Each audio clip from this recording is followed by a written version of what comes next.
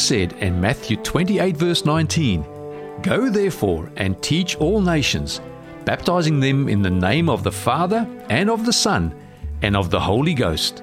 Welcome to Go Teach All Nations, bringing you Christ teachings through Australian and international speakers. And here is today's presenter, Josh Gonzalez. It's a very challenging message to preach. And it's because of the content of what's in this message and what I, as a pastor, am supposed to share with you. One of the most difficult experiences that we encounter as pastors is ministering to people that are going through very difficult experiences in their life. And not only that, but also telling them to hang in there, telling them to trust God, and telling them that everything is going to be okay. You know, it's very easy to say things when you are not the person that's going through the situation. And so when we come to a situation like that, where as a pastor, one has to share and encourage you to hang on, to trust God, and to believe that everything is going to be okay and that He's going to work it out, it's challenging sometimes. And this morning, God has put a message like that on my heart because there have been certain experiences that I have gone through these last few weeks, month, say, with certain members that I minister to and people that God has entrusted to me to minister to, where we have gone through some things that has brought out some really, I believe, encouraging and important lessons for us that I wish to share with you this morning. So before we open up the Bible, I'm just going to invite you to bow your heads with me and we'll have one more word of prayer. Lord, as we open your word, we just simply ask, Father, guide us, be with us, speak to us, Lord. Lord, do not let us leave church this morning the same way we have come.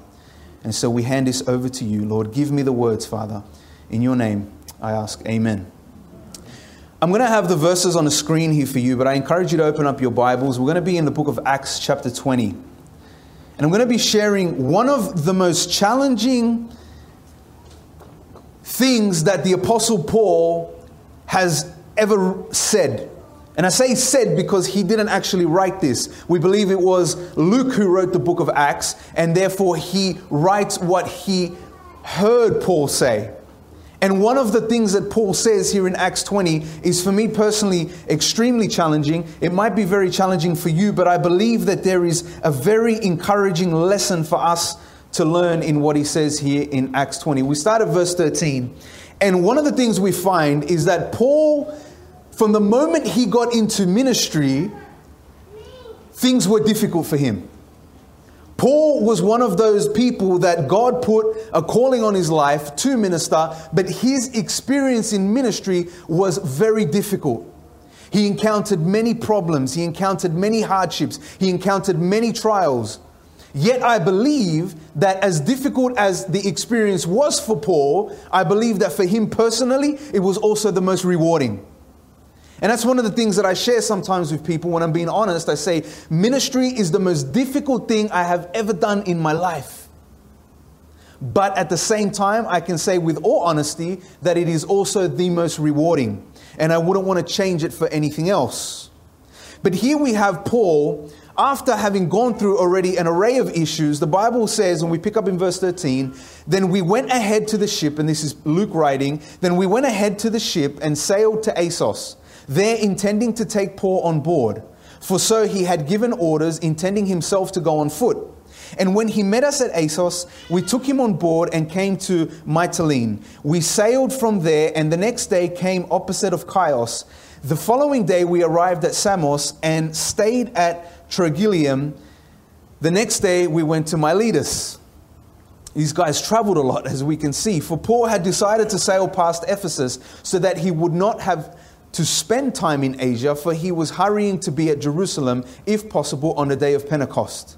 From Miletus he sent to Ephesus and called for the elders of the church. And when they had come to him, he said to them, "You know from the first day that I came to Asia, in what manner I always lived among you, serving the Lord with all humility, with many tears and trials, which happened to me by the plotting of the Jews. How I kept back nothing that was helpful, but proclaimed it to you and taught you publicly and from house to house. So here we see Paul, he's traveling.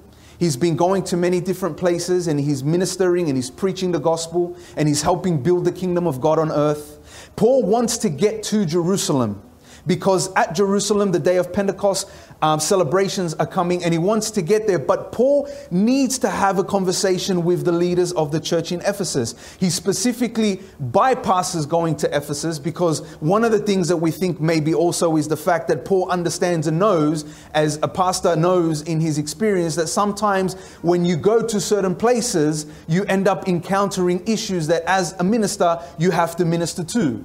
And because he was in a rush to get to Jerusalem, he didn't go through to Ephesus, but he called for the leaders to come and meet him. And he had something important to say to them. And we see that he starts off by telling them that, look, you guys know, you guys understand from the first day that I came, what kind of a person that I am, in what way I lived among you guys, the way that I ministered, how I served with all humility, how even through many tears and trials and things that happened to me by the plotting of our own brothers and sisters, how I kept back nothing that was helpful. I proclaimed to you the truth as God had revealed it to me. I taught publicly from house to house. I did everything that I could to be faithful to God's calling on my life.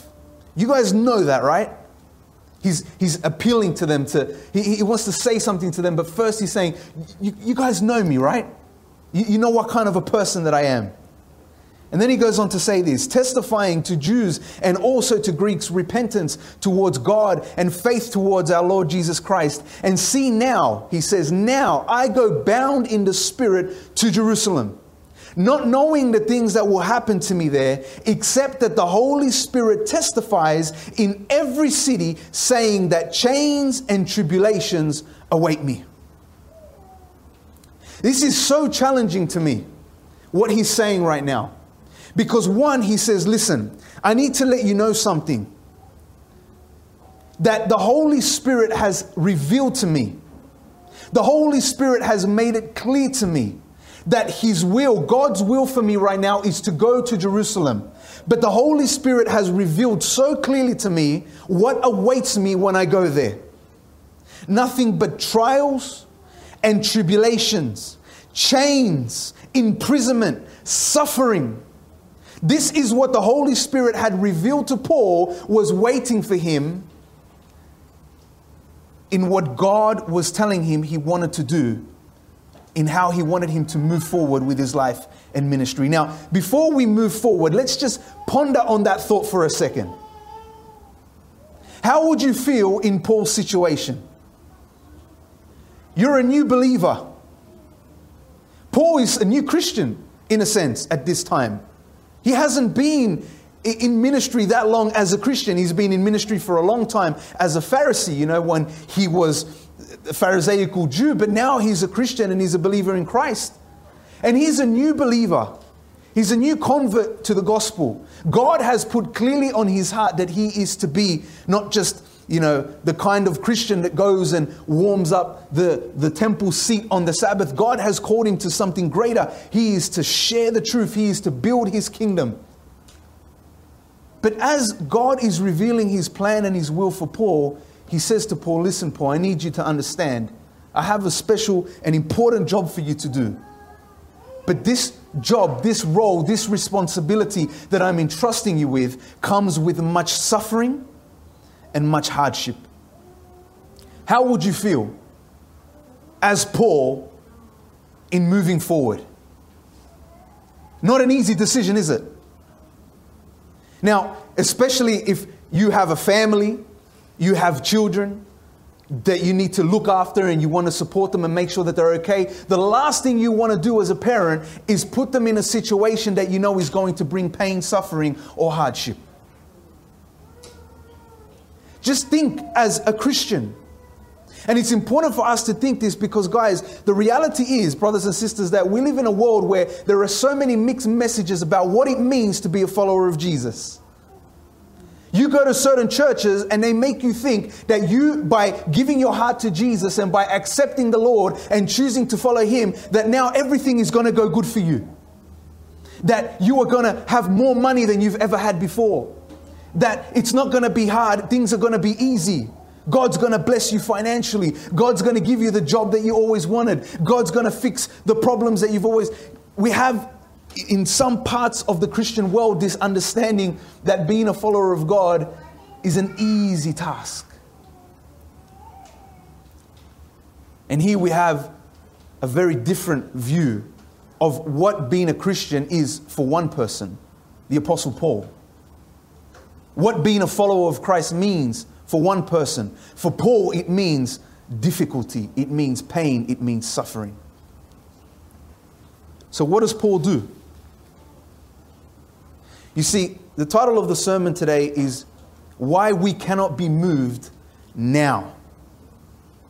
Because Paul, after he explains what the Holy Spirit has revealed to him is definitely going to happen, he turns around and he says this, "But none of these things move me, nor do I count my life dear to myself, so that I may finish my race with joy and the ministry which I received from the Lord Jesus, to testify to the gospel of the grace of God."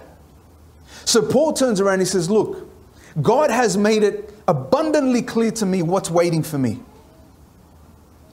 The trials, the hardships, the change, the things that are coming. God has made that clear to me. But then he turns around and he says, but none of these things move me. In other words, he says, I'm not going to allow even what God has revealed to me that's going to happen to me. I'm not going to allow these things to move me. I'm not going to allow them to shake me. I'm not going to allow them to put me off the path that God has put me on in this life and in my ministry. I'm not going to allow these things to shake me around, because if I do, he says, I won't be able to finish my race with joy. He says, I won't be able to finish the ministry which I received from the Lord Jesus, to testify of his goodness and his grace. If I allow what I know is coming to me to move me, I'm not going to finish the race. Paul understands that this earth is not our home. Paul understands that God has prepared something greater for us. Paul understands that life on this earth is something so short. And he understands that he is not to get caught up with what may happen in this life, because he is thinking not of his earthly home and his earthly future, but he's thinking of his heavenly home and his heavenly future. And he says, I want to get there. But if I allow these things to move me, I won't get there. I won't finish my race with joy. I won't be able to be faithful to the ministry that God has entrusted to me. And why is this challenging and important for us, brothers and sisters? Is because every single one of us here have won a race to finish. Amen? And every single one of us here have a ministry that's been entrusted to us by our Lord, to reveal to the world about his goodness and his grace. And if we allow the things of this life to move us, we are not going to be able to finish that race, and we are not going to be able to be faithful to the ministry that God has given us. Now, that's why I mentioned at the start the challenge of this message. Because it's very easy for me to sit up here and say these things when I don't know what you're going through in your personal life. When I don't understand the trials and the hardships. When I cannot relate to the suffering and pain that you may be feeling as an individual. But I have to share this with you, because no matter what it is that you're going through, there are things that I have personally experienced in my life. The pain and the suffering and the hardship that I've gone through, even though it may be very different to what you may be going through, has taught me that God is always and still in control.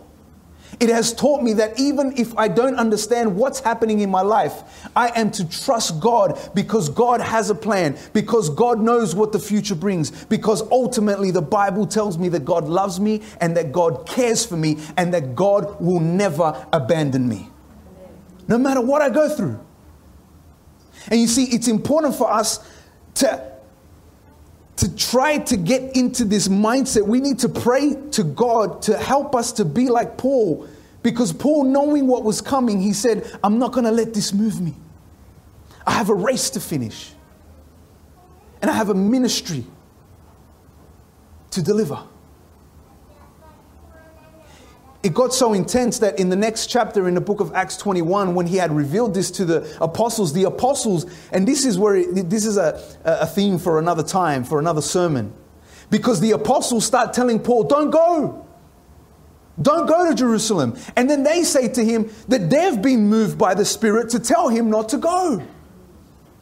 And so that gets confusing, because on one hand you have Paul saying the Spirit has told me to go and this is what's coming. And then in the next chapter the apostles are saying don't go. The Spirit is saying don't go.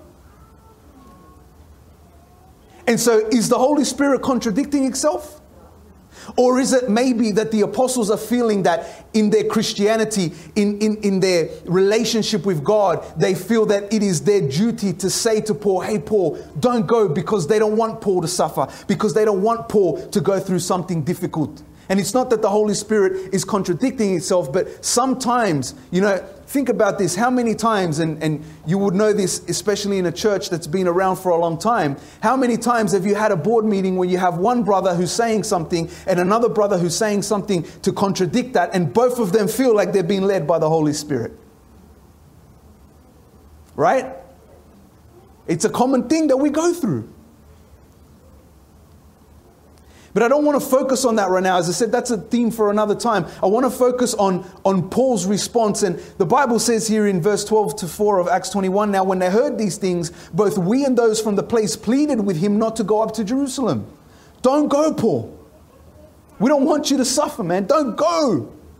Then Paul answered, what do you mean by weeping and breaking my heart?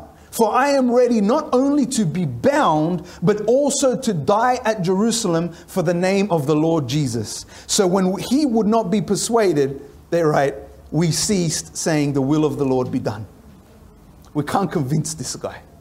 There's nothing we can do to stop him, because he has made a decision in his heart that he is not going to allow anything to move him from what God has called him to do.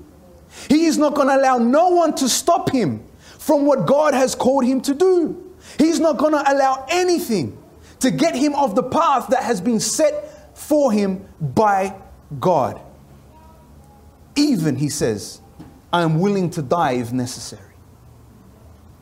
Now this is challenging, because let's be honest, how many of us can really say with the conviction of Paul what Paul just said? I'm willing, even if they kill me, even if they torture me, even if they kill my loved ones, I'm willing to go and do God's will. How many of us can honestly say that's where we're at right now? And it's important, guys, because this is the thing, that if we don't have, and we have not made that commitment and decision in our hearts, we are not going to be able to finish our race with joy, and we are not going to be able to finish the ministry that God has given us. And that's something each and every one of us want to do. Amen? We want to finish our race. We want to be faithful to the ministry that's been entrusted to us.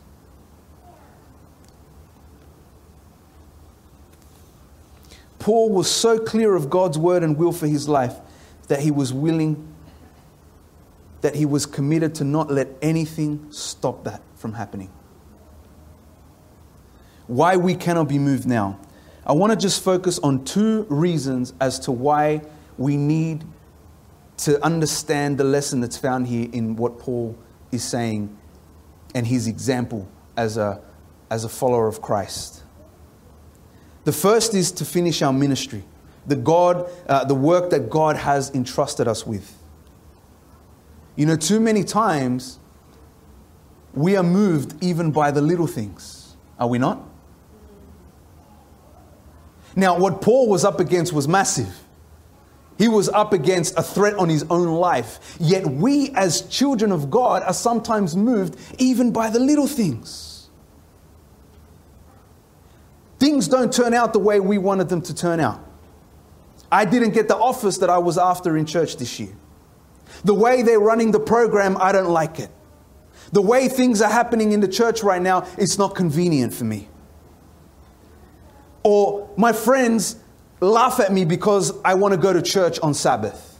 Or being a follower of Christ where I keep the Sabbath every day, it's going to affect my career and the possibility of me moving up in the company. Or the fact that I'm young and I want to live my life. I don't want to commit right now so much to God. So there are so many things that these are really, at the end of the day, little things that we as Christians allow to move us. And because we allow these things to move us, we aren't able to be faithful to the ministry that God has entrusted us. Then we have the big things. Relationships don't work out. We lose loved ones. We go through suffering, pain, and loss.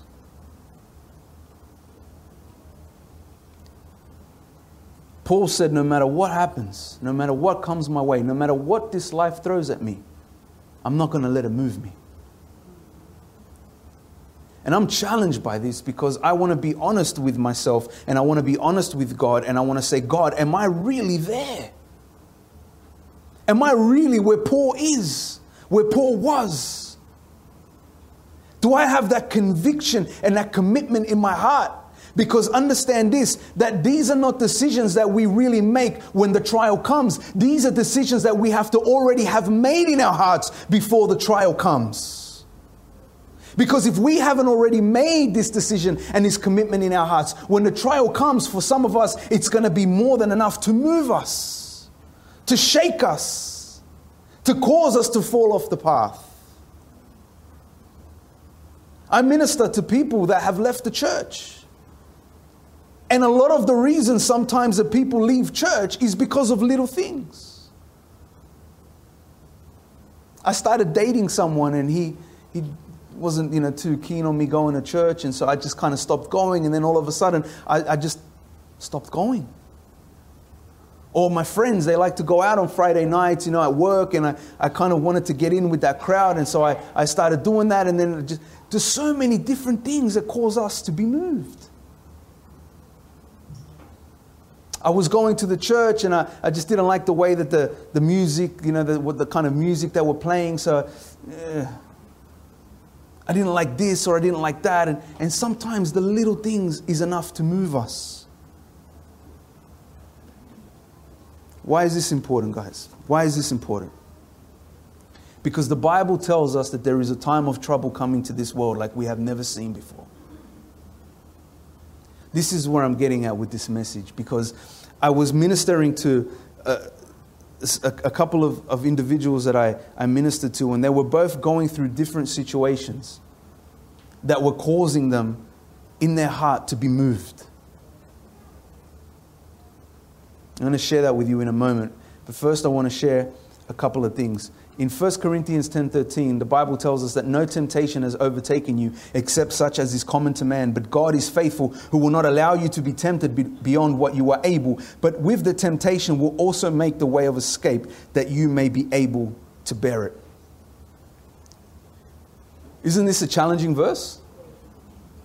How many of us, let's be honest, how many of us have been in a situation where we think we might find it a little bit hard to believe this verse? I know I have. I've been in situations where I've been wrestling with God. Lord, why is this happening? I don't know if I can handle this. I don't know if I can get through this. I don't know if I can overcome this.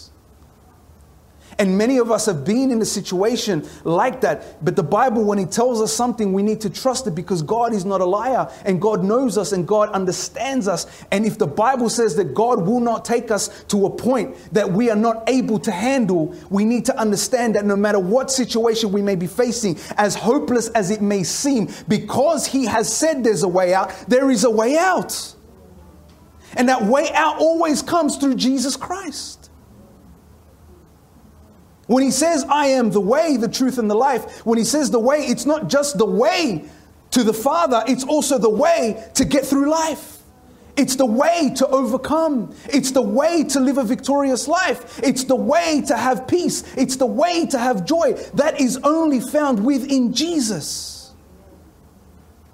The problem that we have is that when we come across situations, and I'm talking from experience now, I'm not pointing any fingers. The finger's been pointed right back at me. The issue that we have as Christians sometimes is that when we come upon trial and hardship, instead of the first thing that we should do, which is run to God and ask God for help, we become overcome by the circumstances of our trials and hardships. And like Peter, when he was walking on water, we take our eyes off Jesus and we start to sink. And that's when anxiety comes in. That's when stress comes in. That's when fear comes in. So the first thing that I wanted to point out to us this morning was that why we need to have that decision and commitment like Paul to not allow anything to move us is, one, because God has given us a race to finish and He has given us a ministry. And we will not be able to finish either one of those if we allow what this life can throw at us to move us. But I want to focus on this right now because this is where I want to focus the message on this morning, is why God allows us at times to go through certain things. Have you ever been in a situation where you're going through something so difficult that you might ask yourself, why are you letting this happen to me, Lord? When things go completely upside down as to how you had planned or thought that they would be, and you ask and you plead yourself, you plead with God and you ask Him, you say, God, why are you allowing this to happen to me? There's something that I want to share with you, and all of you here are probably very familiar with this quote. And if you're not, it's a great quote to read for the first time. But there's a quote found in Counsels for the Church, page 359. Where Ellen White says, in reviewing our past history, having traveled over every step of advance to our present standing, I can say, praise God. As I see what the Lord has wrought, I am filled with astonishment and with confidence in Christ as leader. We have nothing to fear for the future, except as we shall forget the way the Lord has led us and His teaching in our past history. This is one of my favorite quotes from the Spirit of Prophecy. And I think that this quote is so relevant now more than ever before, because the world is changing very rapidly. The world is changing at a pace like we had not anticipated. We do not live in the same world that we lived in this time last year. We do not live in the same world that we lived in this time 5 years ago. The world is a very different place. And it's changing right before our eyes. And according to the Bible and according to prophecy, it's not going to get better. And we are told, as it says here in Matthew 24:21, for then there will be great tribulation, such as has not been seen since the beginning of the world until this time. No, nor ever shall be. The Bible speaks about, and it's mentioned in the book of Jeremiah chapter 30 as the time of Jacob's trouble. It's a time of trouble as mentioned in the book of Daniel chapter 12 and verse 1. A time of trouble such as this world has never seen before. That's what's coming, guys. And now, one of the things that I started to think about is I was dealing, in my ministry, I was ministering to a couple of members that were going through some trials. One of them was going through a trial where they had given their life to Christ, they had come into the church, they had been baptized, and everything is going great in their spiritual walk with God. But this person worked in the hospitality industry, which required them to work Friday night and Saturday as well. And they made a decision in their heart and they said, I don't want to work on the Sabbath anymore. So they quit their job. And we said, praise the Lord. Amen? Praise the Lord. They've been convicted. They want to keep the Sabbath. So as a church, we gathered around and we prayed for this individual. We know God's going to give you a good job. It's coming. It's around the corner. God has something in store for you. God has something great planned. God is faithful to those who are faithful to Him. Amen? That's what we believe. A month went by. No job. 2 months went by. Couple of job offers came in. Had to work on a Sabbath. Really good jobs. Well-paying jobs. Gave them up. No, I'm going to trust God. 3 months went by. 4 months went by. 6 months went by. No job. Now, this person happens to be on JobKeeper, and that JobKeeper is about to run out in March. Just a few weeks left. A couple of weeks ago, this person started to really stress out, to the point where I could notice there was something wrong. And when I went to speak to them, they said, I'm really discouraged. What's going on? We've been praying for so long for me to get the right job. I've knocked back about 10 jobs now that paid so well. And God hasn't given me the job that I was after, which is simply a job to not have to work on the Sabbath. And to top it off, he went and spoke to somebody who's not a member of the church but has started coming to the church and hasn't completely got a proper understanding and idea about the Sabbath. And that person said to that other person, hey, it's all right. God understands if you need to pay your bills. God understands that you need to pay your rent. It's okay if you work on the Sabbath. And so then he comes to me as a pastor. What do I do? This is how I'm feeling. This is what this person's told me, but it just didn't seem right what they said. And so then I'm forced to do the pastor thing now when I'm not the one who's going to get kicked out of my apartment. I'm not the one who has no money in the bank now. I'm not the one who doesn't know how I'm going to get by in the future. The only thing I am is the one who knows that I have a faithful God. And so I said to him, I said, brother, how long till your JobKeeper runs out? He says, about another 5 weeks. I said, that's more than enough time for God to do a miracle. You still have time. I said, I would understand if we were in a situation where 2 days from now it runs out, you still don't have a job, you're about to get kicked out of your apartment, things are going pear-shaped, you're in a hole that you can't get out of.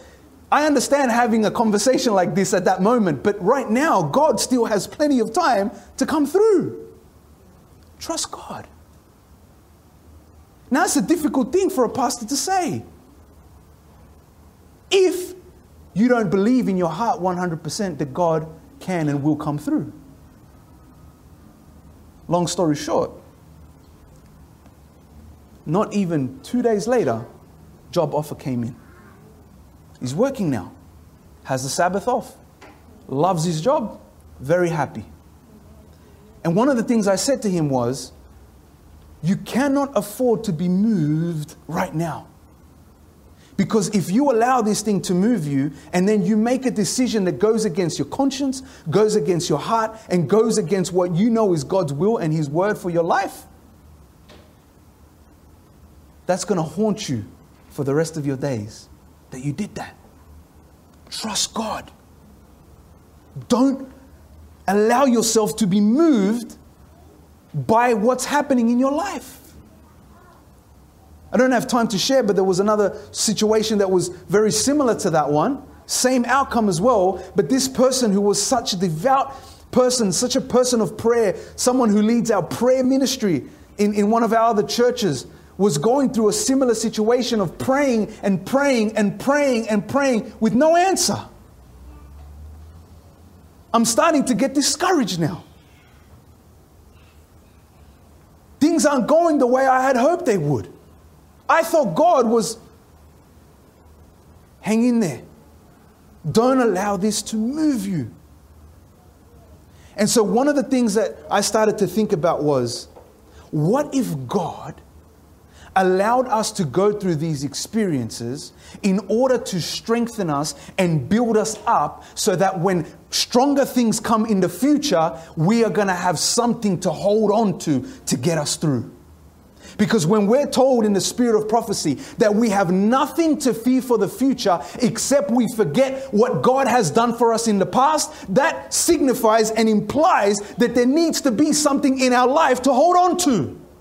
Amen? There needs to be something in our life that we can look back on and say, hey, I remember what I went through. I remember how God wasn't answering or how I thought He was being quiet. I remember how things weren't going my way. I remember when it looked like everything was hopeless and how God did a miracle in my life, how God got me through, how God came through for me.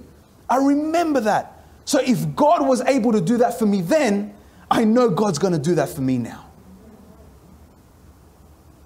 I remember once a pastor said something, and this was when I was just starting off fresh Christian, he said something so challenging to me. He said, next time you go through a trial, instead of doing the natural thing, which is, why is this happening to me? And, all of this kind of feeling sorry for yourself. Imagine instead of doing that, we turned around and we simply said, God, what are you trying to teach me through this experience? What is it that you want me to learn? How is it that you're trying to grow me here? How is it that you're trying to strengthen me? And if we looked at our trials and our hardships as God's way of molding us, shaping us, and refining us, then like Paul, we would be able to look at the future and say, you know what, no matter what happens, no matter what comes my way, I'm not going to let anything move me, because ultimately I know that God is in control of my life. He knows what is happening. He knows why it's happening. More than that, He knows how I'm going to get through it. He knows. And I'm going to trust Him. So I started thinking about this thing, and I was thinking, I want to find something in the Bible in the spirit of prophecy that can help me connect the dots here, because I'm starting to think maybe the reason why God lets things happen to us sometimes and lets us go through things is in order to give us something to hold on to for what is to come. Because I believe with all my heart that the only ones that are going to make it through what's coming on this earth are those that have something to hold on to in faith. So now that we understand that, what an amazingly different way to view our trials and our hardships. Trusting that God knows, He understands why. And remembering that He promises us He's never going to allow us to go through something that we are not able to handle. He says there's always a way out. Do you know why He says there's always a way out? Because when He says there's always a way out, He says it knowing, because I'm always with you. I'm always there. I'm always by your side. Whatever you're going through, all you need to do is call on me. I'll get you through. Let me finish with this. I went to Deuteronomy and I looked at what Deuteronomy was speaking about Israel. And I found something incredible. Deuteronomy 8:1-10. Every commandment which I command you today, you must be careful to observe, that you may live and multiply, and go in and possess the land of which the Lord swore to your fathers. And you shall remember that the Lord your God led you all the way these 40 years in the wilderness to humble you and test you, to know what was in your heart, whether you would keep His commandments or not. As I started reading this, I was amazed, because I started thinking, all right, we are told that it wasn't a 40-year journey from where they were to where they needed to get to in the promised land. We are told it was much shorter than that. In fact, significantly shorter than that. Why did it take Israel 40 years to get to the promised land, to get to the land of Canaan? It took them 40 years. And as I'm reading this, I'm realizing that God is telling them, look, I have allowed you to go through this, for one, so that you can remember how I have led you this whole way. So no matter what happens in the future, you have something to look back on. But two, He says, to humble you and test you, to know what was in your hearts, whether you would keep His commandments or not. So He humbled you and allowed you to hunger, and fed you with manna which you did not know, nor did your fathers know, that He might make you know that man shall not live by bread alone, but man lives by every word that proceeds from the mouth of God. Your garments did not wear out on you, nor did your foot swell these 40 years. So what the Bible is telling us here is that God allowed Israel to go through the hunger, to go through the tiredness, to go through the pain and the suffering that it was to walk the wilderness for 40 years. But He did it because He was trying to grow Israel. He was doing a work through them. You should know in your heart that as a man chastens his son, so the Lord God chastens you. Therefore you shall keep the commandments of the Lord your God, to walk in His way and to fear Him. That blew my mind.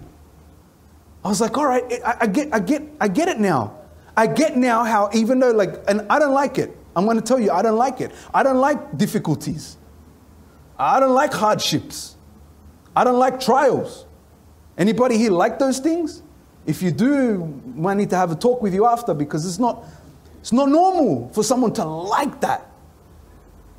We do everything we can as humans to avoid those things, right? So we don't like them.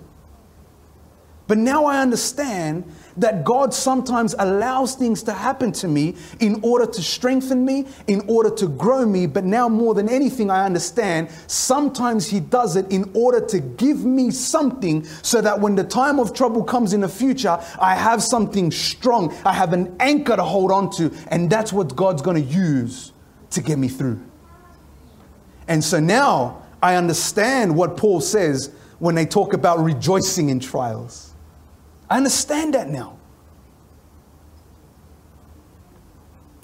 For the Lord your God is bringing you into a good land, a land of brooks of water, of fountains and springs that flow out of valleys and hills, a land of wheat and barley, of vines and fig trees and pomegranates, a land of olive oil and honey, a land which you will eat bread without scarcity, in which you will lack nothing, a land whose stones are iron and out of whose hills you can dig copper. When you have eaten and are full, then you shall bless the Lord your God for the good land which He has given you. You see, God was preparing Israel for the promised land. But part of the preparation for Israel to be able to get to the promised land was the difficulty, the trial, and the hardship that the wilderness brought upon them. It was God's way of strengthening them. It was God's way of molding them. It was God's way of refining them. And it was God's way of preparing them for what was to come. And so I read this and then I said, surely there has to be a connection. Because aren't we as Christians also waiting to enter the promised land? God has promised heaven to us.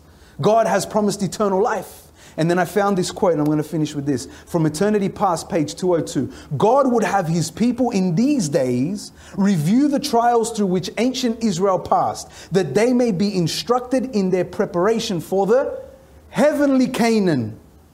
God was preparing Israel for the earthly Canaan. He's preparing us now for the heavenly Canaan. Many look back to the Israelites and marvel at their unbelief, feeling that they themselves would not have been so ungrateful. But when their faith is tested even by little trials, they manifest no more faith or patience than did ancient Israel. We allow the little things sometimes to move us. And it's crazy, I've been there many times where I've looked at these stories and I've looked at the things that Israel did, and I remember I would have this immediate reaction to what's wrong with these people? God just delivered them from Egypt. He just opened up the sea. He just fed them manna from the sky. He protected them with the cloud.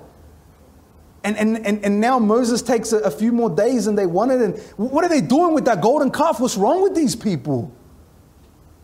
Haven't we ever looked at them sometimes like that? And then shortly after that, we get hit with the realization, hey, you know what? I'm just like them though. Because there are times in my life where I allow little things to move me. And Ellen White tells us this is what our problem is sometimes. When our faith is tested even by little trials, we end up acting in the same way as Israel did. They murmur at the process by which God has chosen to purify them. Though their present needs are supplied, many are in constant anxiety lest poverty come upon them and their children be left to suffer. Obstacles, instead of leading them to seek help from God, separate them from Him because they awaken unrest and repining.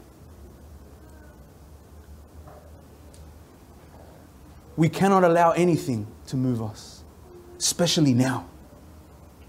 We are so close, brothers and sisters. We are almost at the promised land. Jesus is coming back soon. The world is screaming at us that Christ is soon to come back. We see the signs everywhere. And now as we are so close, Satan is also upping his game.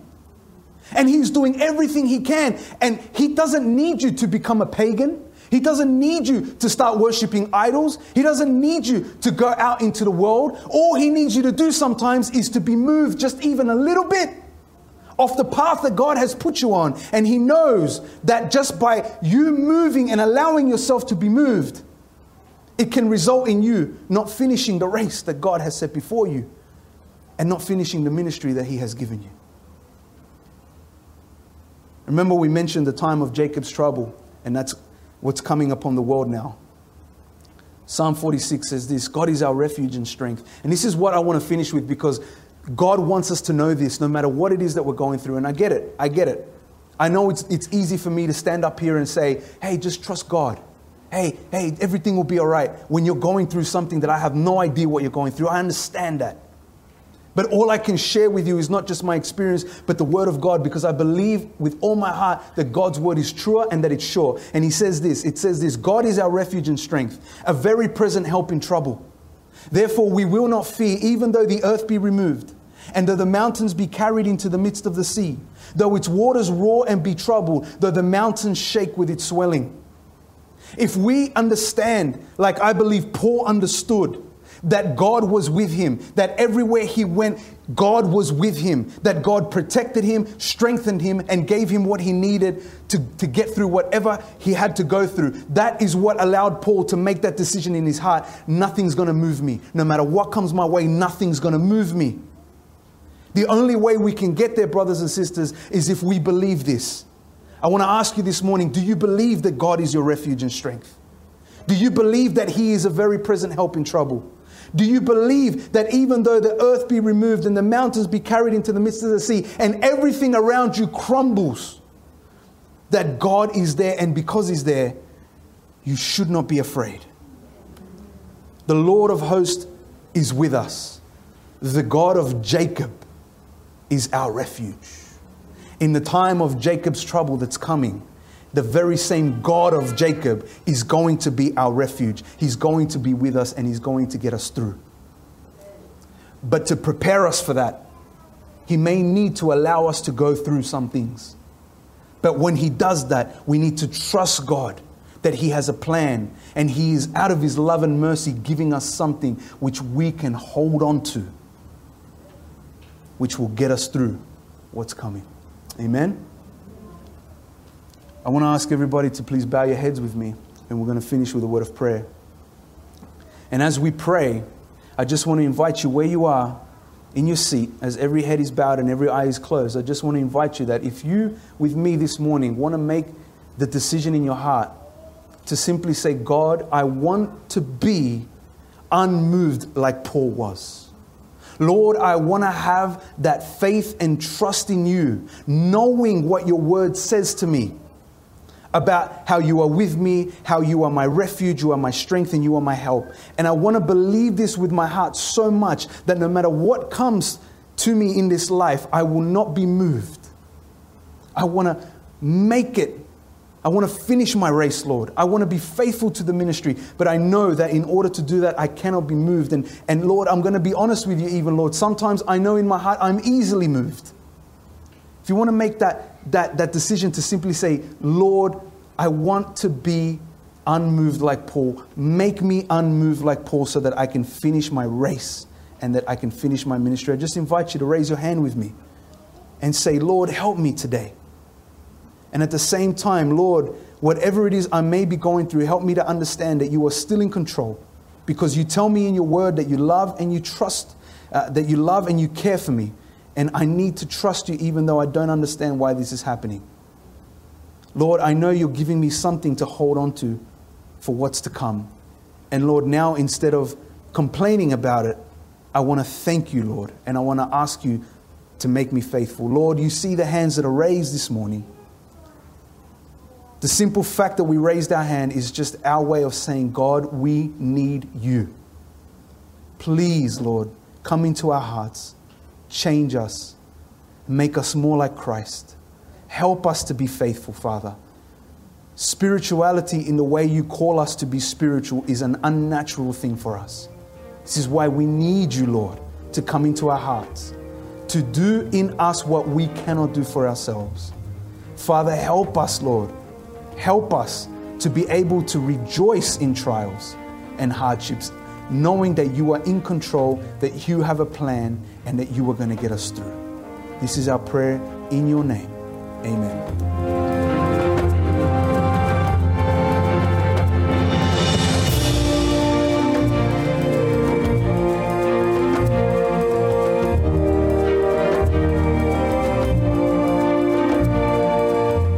This message was made available by the Waitara Seventh-day Adventist Church. For more resources like this, visit waitarachurch.org.au.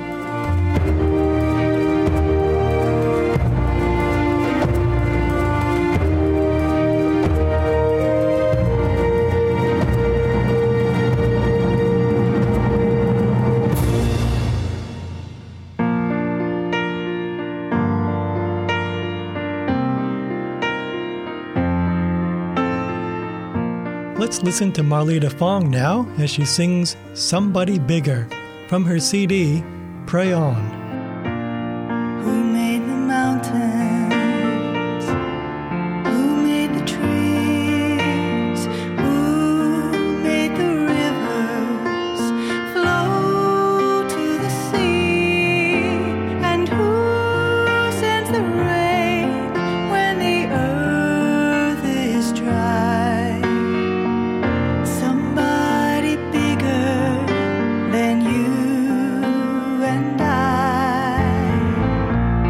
Who made the flowers to bloom in the spring?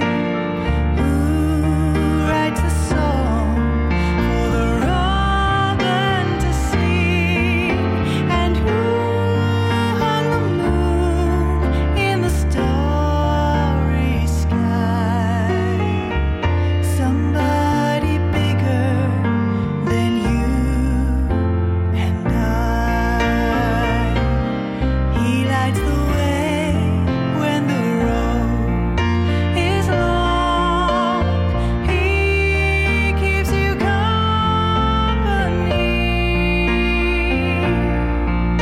and with his love to guide you, he walks beside you, just like he walks with me. When I am weary, filled with despair, who gives me courage to go on from there? And who gives me faith that will never die? Somebody bigger than you and I. He lights the way when the road is long. He keeps you company,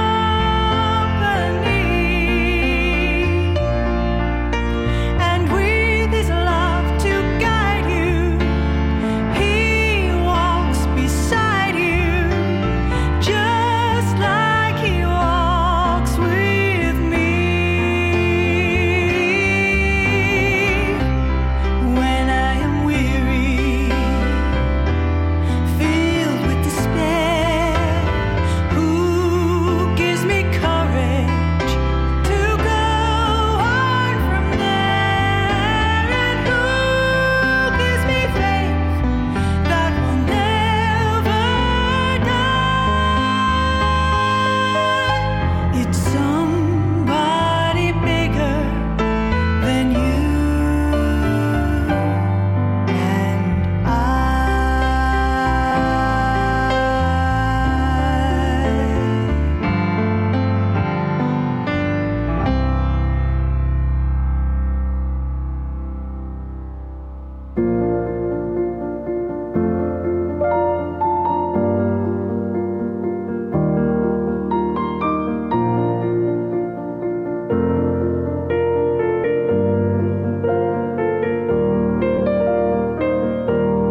Let's listen to Bill Ackland as he reads from his book, Talking with God.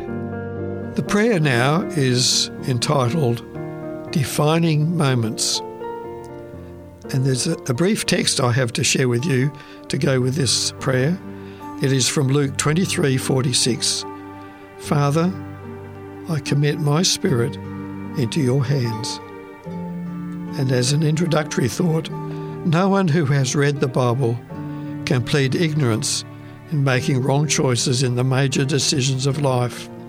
The Bible is replete with a record of those who, on the one hand, made right decisions, and on the other hand, of those who chose foolishly.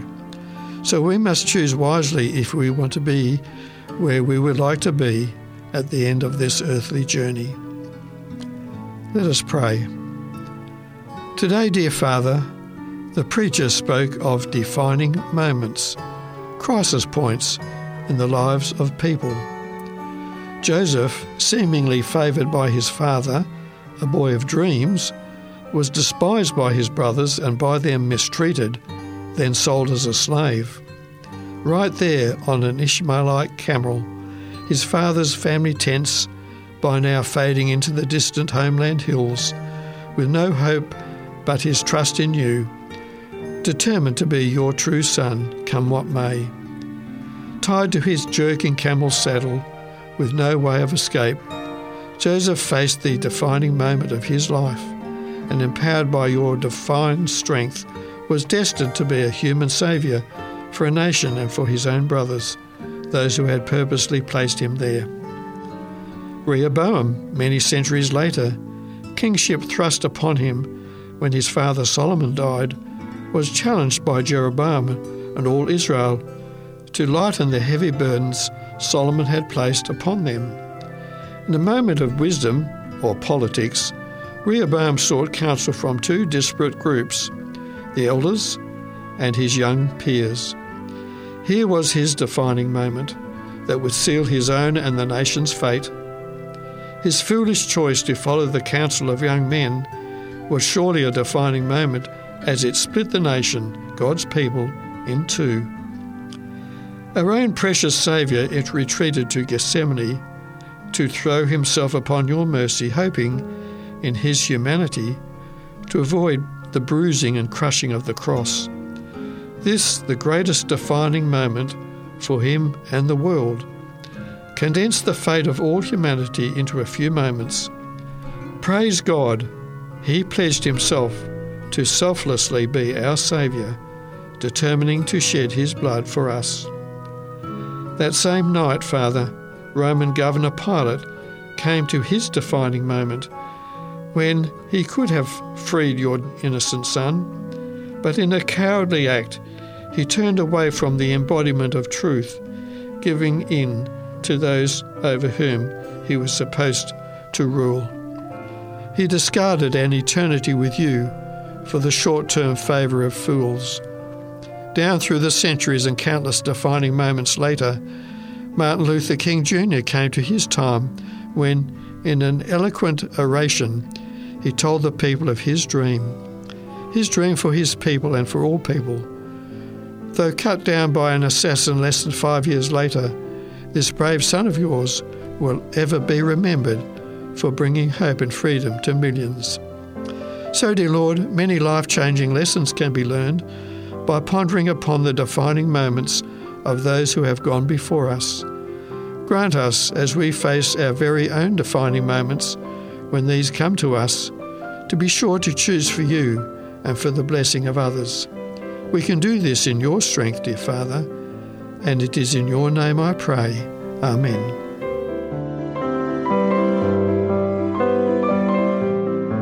To obtain your copy of Talking with God, written by Bill Ackland, give us a call in Australia on 02 4973 3456 or send an email to radio@3abnaustralia.org.au.